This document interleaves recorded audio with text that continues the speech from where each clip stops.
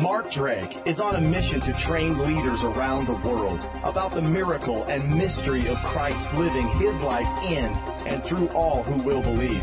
Join us on this journey into the heart of the real new covenant and the transforming power of true grace.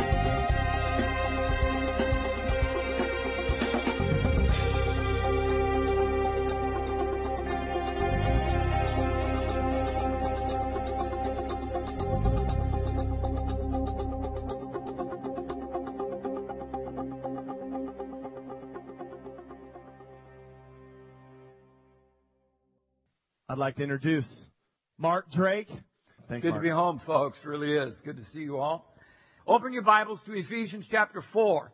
The last several weeks, Pastor Josh and I have been going through the book of Ephesians, and it's excellent. What we're covering here, I think, is just first-class material. Last week, we talked about something a bit unique about the grace of God.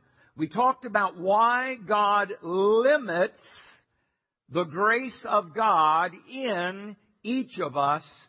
He does that for a purpose. Does anybody remember what the purpose is? Thank you very much, Josh, who was in the first service. All right. But he could tell by your hesitation you were looking back in your notes, and that's all right. The reality is that Jesus, if you are a child of God, if you're a believer, Jesus, by His Spirit, lives in you. Now, Jesus, in His resurrected immortal body, is in heaven with the Father. But His Spirit, the Spirit that raised Him from the dead, lives in you if you are a child of God. He lives in you.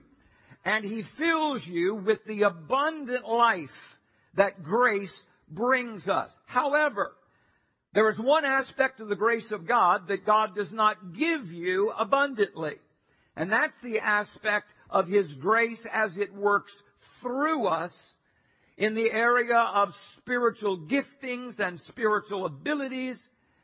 But He limits how His grace works through each one of us for a very important reason. Josh already shouted it out. So we would need each other, so we would understand that though we get to receive His life directly, the flowing through us of His life is restricted. And the Apostle Paul writes dozens and dozens of verses in his letters, repeating the same message that we are on the earth, the body of Christ. Jesus had a body, but when He came out of the grave, that body was made immortal. He ascended back into the heaven, bodily ascended. Some cult groups don't believe that, but the Bible is clear. Over 500 people saw Jesus' body after the resurrection, and they recognized Him. And He is at the Father's right hand right now in His body, immortal body, just like you and I are going to have an immortal body. But His Spirit lives in us. But when He went back to the Father, He became the head over a new body. Now, I will just tell you my perspective. You don't have to agree with this. But when Jesus said, when I leave here, greater works than I've done will you do. Personally, I don't think He was talking about one of us individually, because I've read a lot and I've never heard of anybody that's done what Jesus did all by themselves. But what Jesus understood was that when He leaves, or when He left us, He became the head of a new body. And now, instead of having one body of Christ that was geographically located in and around Jerusalem on the other side of the world, now there are millions and millions of the members of His body all around the world. So Paul labors this to say, the eye must never say to the ear, I don't need you. So God limits the work of grace through us. And we talked about that. We saw it firmly, I hope, in Ephesians chapter 4. But there's more in Ephesians 4 that we need to get a hold of. So let's begin in verse 1, Ephesians 4, beginning in verse 1. As a prisoner of the Lord, prisoner for the Lord, Paul was in prison in Rome at this time. He never survived the experience. He was finally let go very shortly and then arrested again and then killed by Nero. As a prisoner for the Lord, then I urge you to live a life worthy of the calling you have received. Be completely humble and gentle. Boy, that's a mouthful right there, isn't it? Be completely humble and gentle, be patient, bearing with one another in love. Make every effort to keep the unity of the Spirit through the bond of peace. There is one body, one Spirit, just as you were called to one hope when you were called, one Lord, one faith, one baptism, one God and Father of all. And this is an awesome description of grace, who is over all, through all, and in all. That's what God is to us and all of creation. He is over all, through all, and in all. Now, Paul, in the beginning of this part of his letter, of course, you understand that when these letters were originally written, they were not written in chapter and verse. Actually, chapters and verses began to be added to the biblical text somewhere around the 1200 AD, 1300 AD, over 1,000 years after these letters were all written.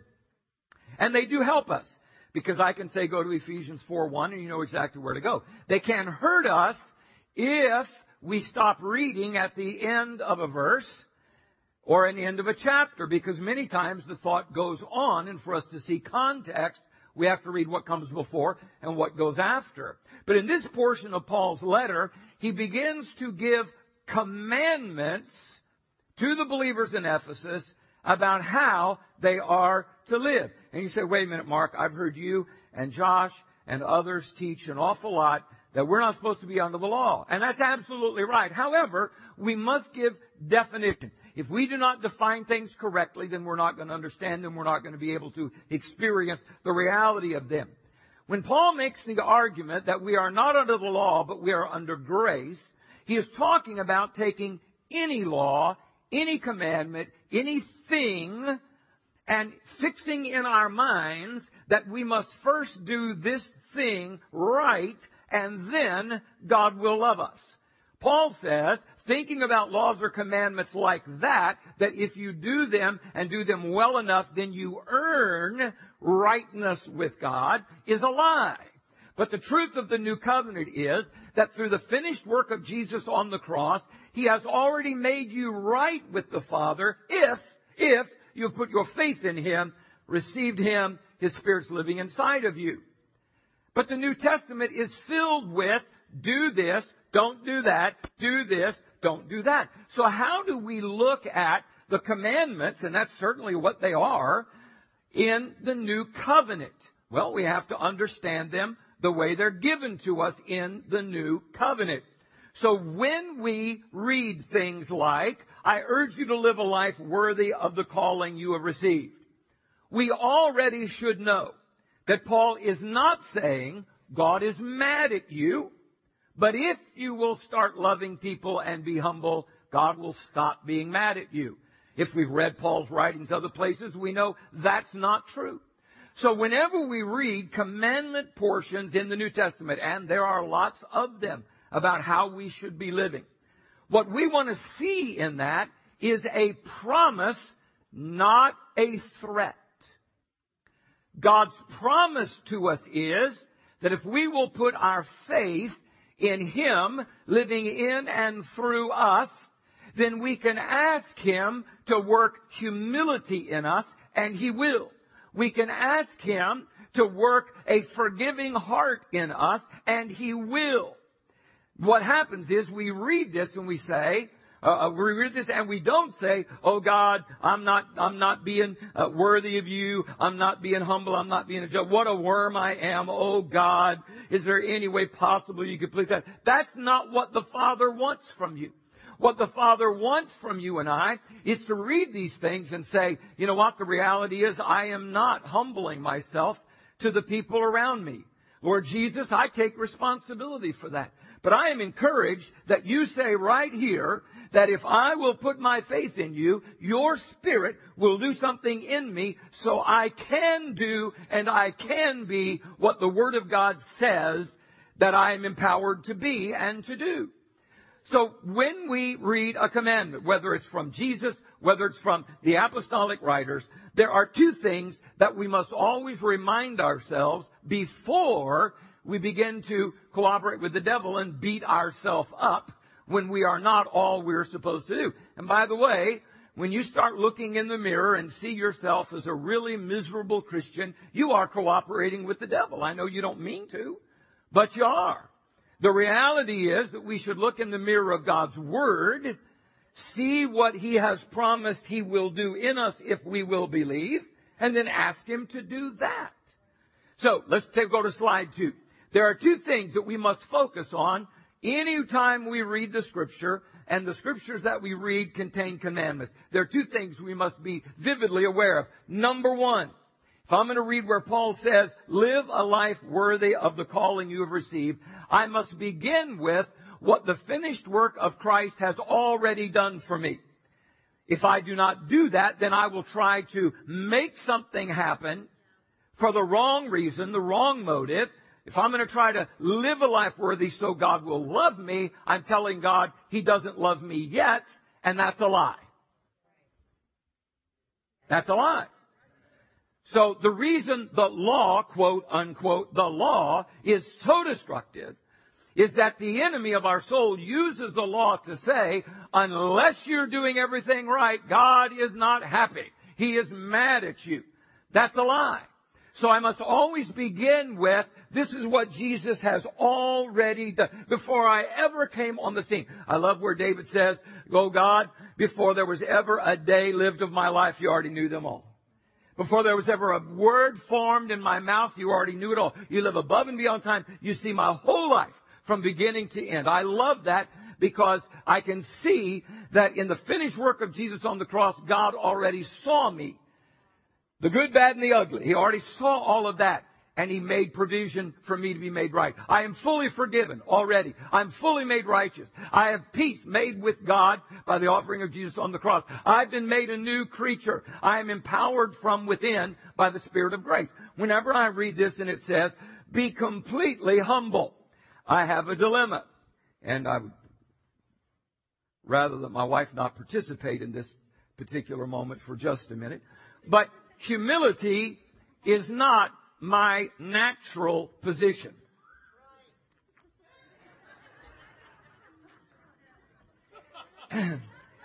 Terry has been talking to my wife. Now, see, when I read this, I say, God, the power of your grace is going to have to do a miracle in me because I know my normal default position is not humility. And unless the Spirit of Christ works some good work in me, I am not going to be completely humble in my life toward other people. And humility, by the way, is always walked out in relation to other people. When you humble yourself to the Lord, you do that by the way you humble yourself to people around you. Oh, it's really easy for me to humble myself to the Lord because He ain't here. But you're here, and I got to work every day with you. See, that's how God works it out. Of course, He's here by His presence. But you understand what I'm talking about. But when we look at that, we begin with this. We say, God, you want to work humility in me. And when I do not walk in humility, I sin. So I take responsibility for that. I don't grovel, beg, and plead. The Apostle Paul writes and he says, godly sorrow is a healthy thing. Godly sorrow, he says, does not lead to fear, shame, or condemnation. It leads us to rightly relating to God. Well, when I look at times when I act out of pride and not humility, if I want to be changed by the Spirit of grace in me, I have to acknowledge that that's my fault. It's not anybody else's. I don't beg and plead, grovel like a worm and think, oh, I don't know if I've done enough good things for God to forgive me. I don't do that because I start with number 1. I firmly get in my mind what Jesus has already done for me. And rather than in some crazy way trying to take advantage of that, this becomes really good news to me. That when I'm acting out of or not humble, but in my pride, there is hope for me because the Spirit of grace is working in me. So I take responsibility for that, not in fear, shame, or condemnation, but in simple truth. The law came through Moses, but grace and truth came through Jesus Christ. So I just acknowledge the truth. But I acknowledge the truth that God, out of His great love for me, has already paid for this. And number 2, I must preface every command with these 2 promises Jesus gave us. Now let's look at them. John 14, and we'll have it up here for you to save some time. John 14, Jesus said, if you love me, you will keep my commandments. I will tell you that this one single verse has probably caused me more shame, fear, and condemnation, and has become the greatest source of liberty and life-changing reality in my life. It has been both of those things. For many, many years, I would read a verse like this: if you love me, you will keep my commandments. And in my mind or in my emotions, because of the twisted way I saw God, I would read that as a commandment, when in fact, this is a promise. Now, I used to read this, and in my mind, I would think, Jesus said, now if you love me, you better keep my commandments. Of course, I've just twisted the truth of God, and I've tried to make it sound like it's saying, if you keep my commandments, that shows that you love me. That's not what this is saying. Sometimes I read this and I looked at it as if it said, if you love me, then you better keep my commandments. Now it's a threat. But in fact, Jesus is making a promise. This is cause and effect. The cause is, love me. The effect it will produce is a growing ability from within to obey Him. You say, no, Mark, that sounds nice, but how can you just make that up? Well, I'm trying not to make up anything. I'm trying to take this in context. Here's the context. Look at the very next line. And I will ask the Father, and He will give you another helper. Now, if you love me, you'll keep my commandments, and I'm going to give you a helper. A helper to do what? Keep His commandments. And where's the helper going to live? Well, let's go on. That He may be with you forever. All forever, forever. In the Old Testament, come and go, come and go. The anointing was there, then it wasn't. But not in the New Covenant. In the New Covenant, He comes to stay. Aren't you glad? Aren't you glad He comes to stay? He comes to stay. God is never distant with you. We may bend our own thinking to feel that way, but that's not God doing that. We're doing that. That He may be with you forever. That is the Spirit of truth, whom the world cannot receive because it does not see Him or know Him. But you know Him because He abides with you, Old Covenant, with you. But He will be what? In you. If you love me, you will keep my commandments, because I'm going to put the helper in you, and He will be in you forever. That is the promise of the New Covenant in God. That's what grace is all about. Grace is not, God loves me, so I can live any old way I want to live. That's stupid. That's a Greek word. And oddly enough, it means stupid. It's also a Hebrew word. And oddly enough, it means stupid. Proverbs 12:1. He who loves knowledge, or he who loves discipline loves life. But he who hates correction is stupid. New International and New American Standard both translate that. He's stupid. Just go ahead, put your hands up. That's me. I'm stupid. Because more often than not, I don't like to be corrected. Come on, tell the truth. You bunch of liars. Man, at least Dick's daughter was in the first service and she was telling the truth. Good genes. Happy birthday, my friend. All right, now listen, let's look at this, all right? Again, let's go to the next one, please.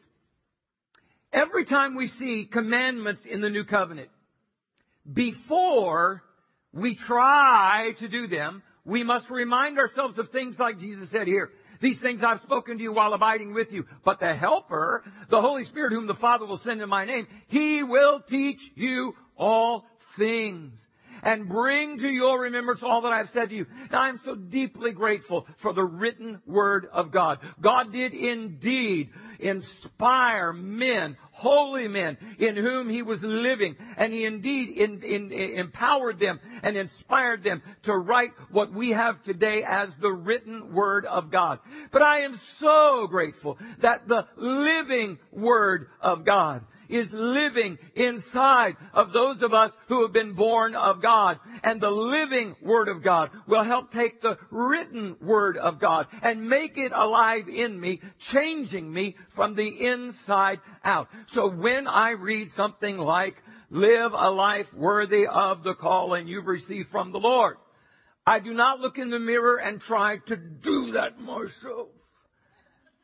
But instead, I look in the mirror of the Word to see what Jesus has promised. Say, Lord, I want to live a life that's worthy of you.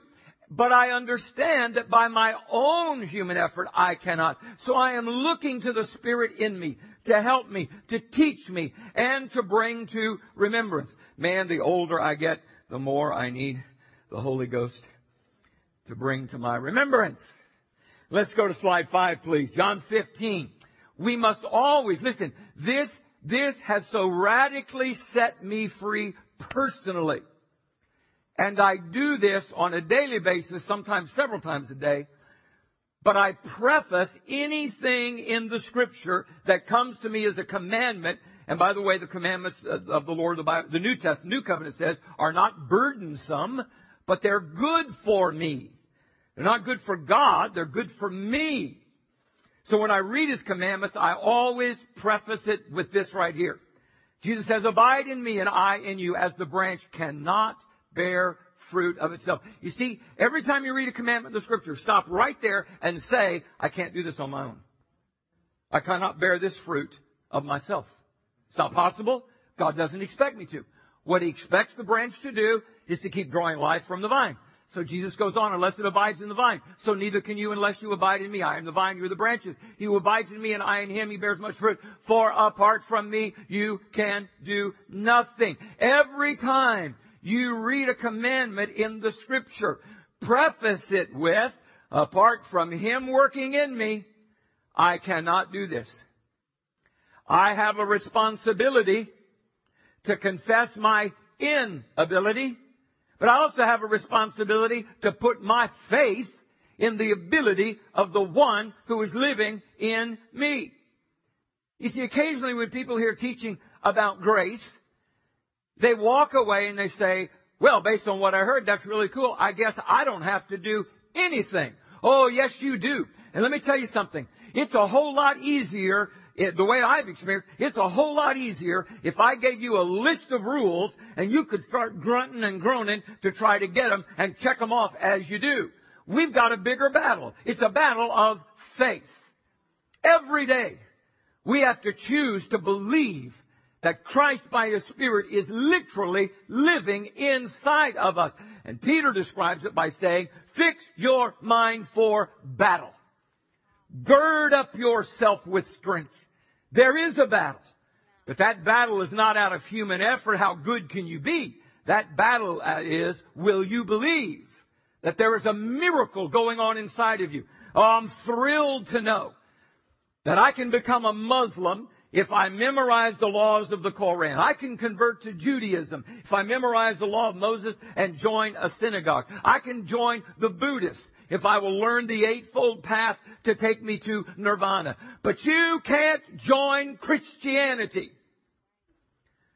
Biblical Christianity you cannot join. You can only get in with a miracle. You don't get in any other way. You can look like one. And when people are watching, you can act like one. But that doesn't make you one.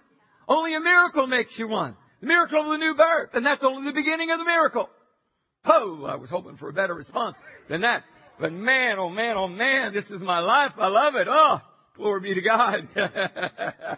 Apart from me, you can do nothing. Every time you read a Bible verse that tells you to do something, preface it with, now Lord, apart from you, I can do nothing. I realize that. But at the same time, I also realize your promise is you are working in me.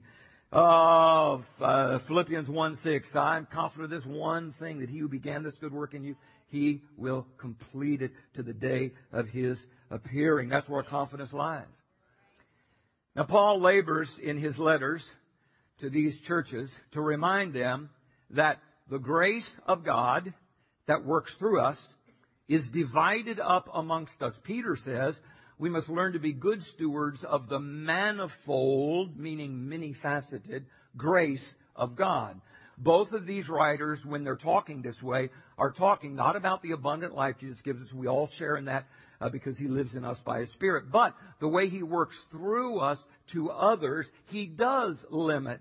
He limits the eye so the eye will appreciate the ear. He limits the feet so they will appreciate the hands. He has limited each of us so that we will appreciate one another. And by the way, I'm just going to throw this in really quick just to kind of give you something to chew on during the week. We just took communion. And I frequently get asked by people, I hear what you're teaching, but when it comes to communion, it always scares me because I'm not sure if I'm drinking worthy or unworthily. Paul does give a very severe warning in 1 Corinthians 11 and says, if you come to the table of the Lord unworthy, because of that, there are many who are sick among you, and some have died prematurely. Oh my gosh, what is that about? If you will read the context, it's real simple. He starts out by saying, I have heard that when you all come together to eat the Lord's Supper, you all are so selfish, you only think about yourself.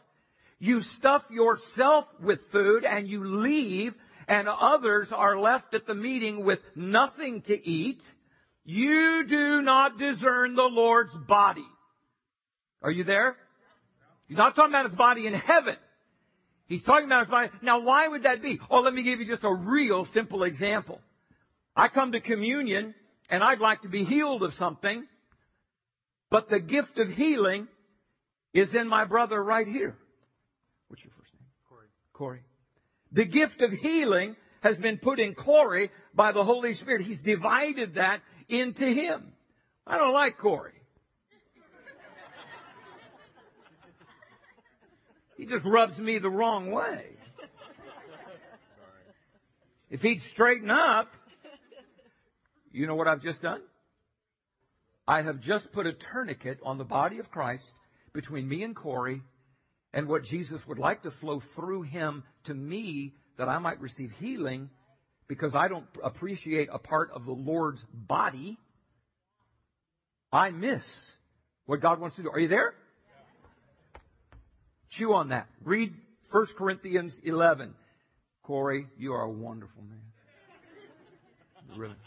Love you. You pray for me after the meeting. All right, okay, all right. All right, let's wrap this up. Let's go to, give me slide 8, please. Sorry, slide 8.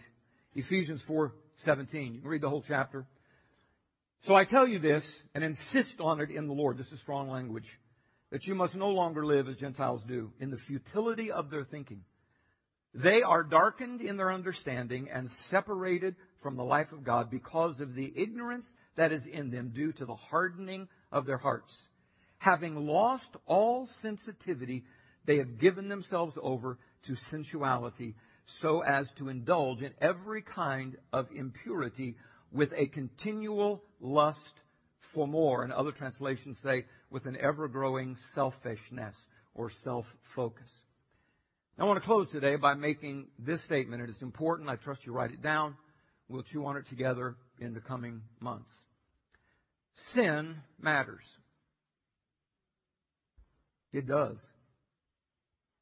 I am an absolute 100% believer in the once and for all sacrifice of Jesus for the sins of all mankind, and it's applicable to any of us who will believe. I believe. So I do not have any fear or terror that somehow I'm going to lose my salvation. I understand that the penalty for all of eternity was paid by Jesus, and it becomes ours by faith in his sacrifice.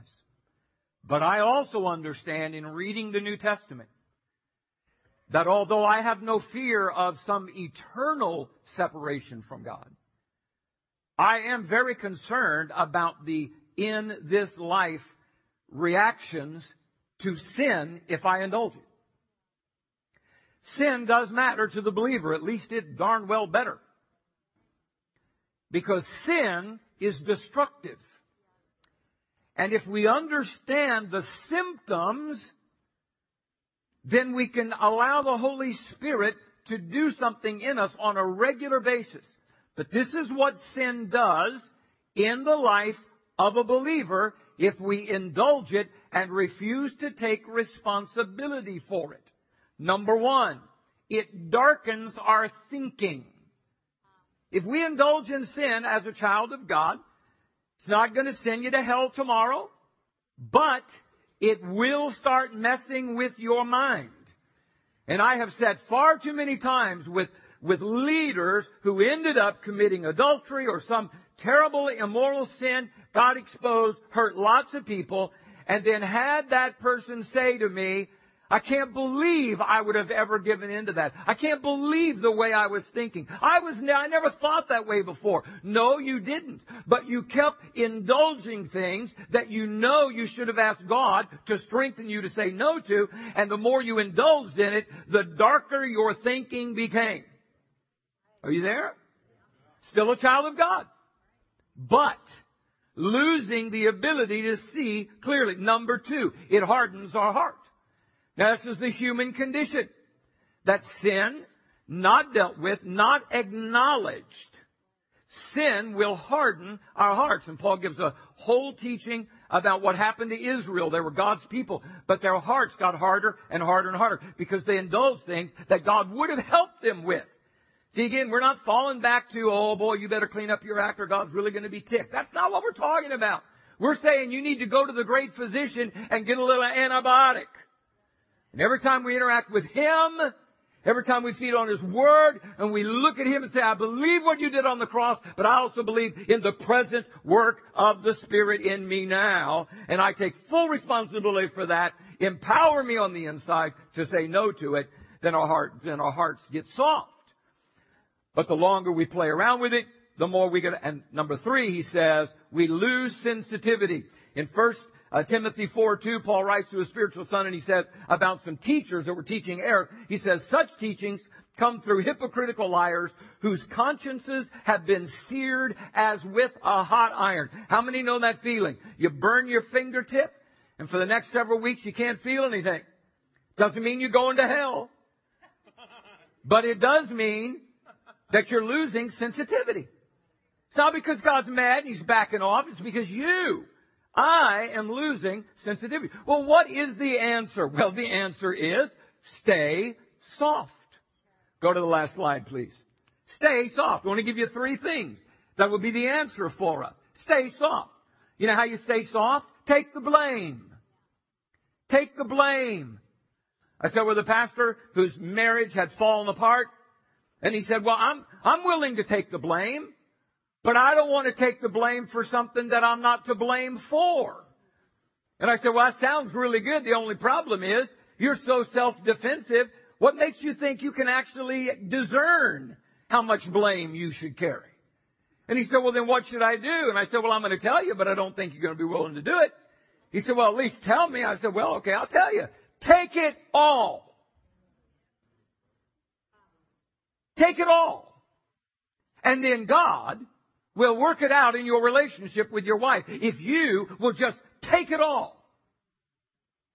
And he said, well, I can't do that. So, my friend, that's exactly what Jesus did for you. He took all the blame for your sin. None of it was His. But He did it so we could experience redemption. God has intervened in our marriage far more than once and brought redemption and healing to Linda and I's relationship over the past 43 years so many times because each of us were willing to just take the whole blame. That's when God can work in our lives. Number two, be a quicker confessor. Take the blame, take it quick. Take it. If it's not yours to take, the people that are around you and love you, they'll sort it out. God, by His Spirit, He'll sort it out. But learn to be a quicker confessor. Don't make the Holy Spirit wrestle you down to the ground by a lot of junk going on in your life that you don't need going on because He's trying to get your attention so you'll cry uncle. Is that, you know what? You young people don't even know what that means. We don't do that anymore, do we? I'm sorry, let me put it in WWF. Till you tap out. I give. Be a quicker confessor. In fact, you and I would be far better off if we took the blame for stuff that's ultimately not our blame. But we're doing it because we realize we do not see ourselves objectively, but we can trust God. And lastly, keep renewing and washing your mind with the reality of the Scriptures of what Christ has already done for you and what He is doing right now in you. Would you stand with me, please? Father, we are overwhelmed with your faithfulness to us when we are so unfaithful. Lord, it's hard for us sometimes to even wrap our brains around Paul saying to Timothy, Timothy, our confidence is that God remains faithful even when we are unfaithful, because He cannot change or deny what He is, who He is, how He feels about us. Lord, you know our hearts. Given a chance, we might try to somehow think we could take advantage of that. But the truth about us is you've made us new creations. And our hearts want to follow after you. I pray for us right now, Lord. Would you lovingly put your finger on something that we need to get softened up about? Would you lovingly shine your light on something that we've been blaming others for, but now we need to quickly confess that it's me, it's not anybody else?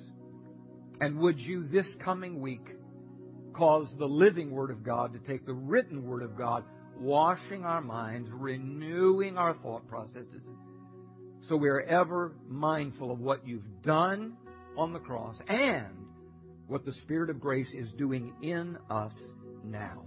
In Jesus' name, amen. Listen, folks, have a great week, and ask the Lord to cause somebody to cross your path that you can reach out to and sow a little seed into of the good news. Join us on this new covenant journey at markdrake.org.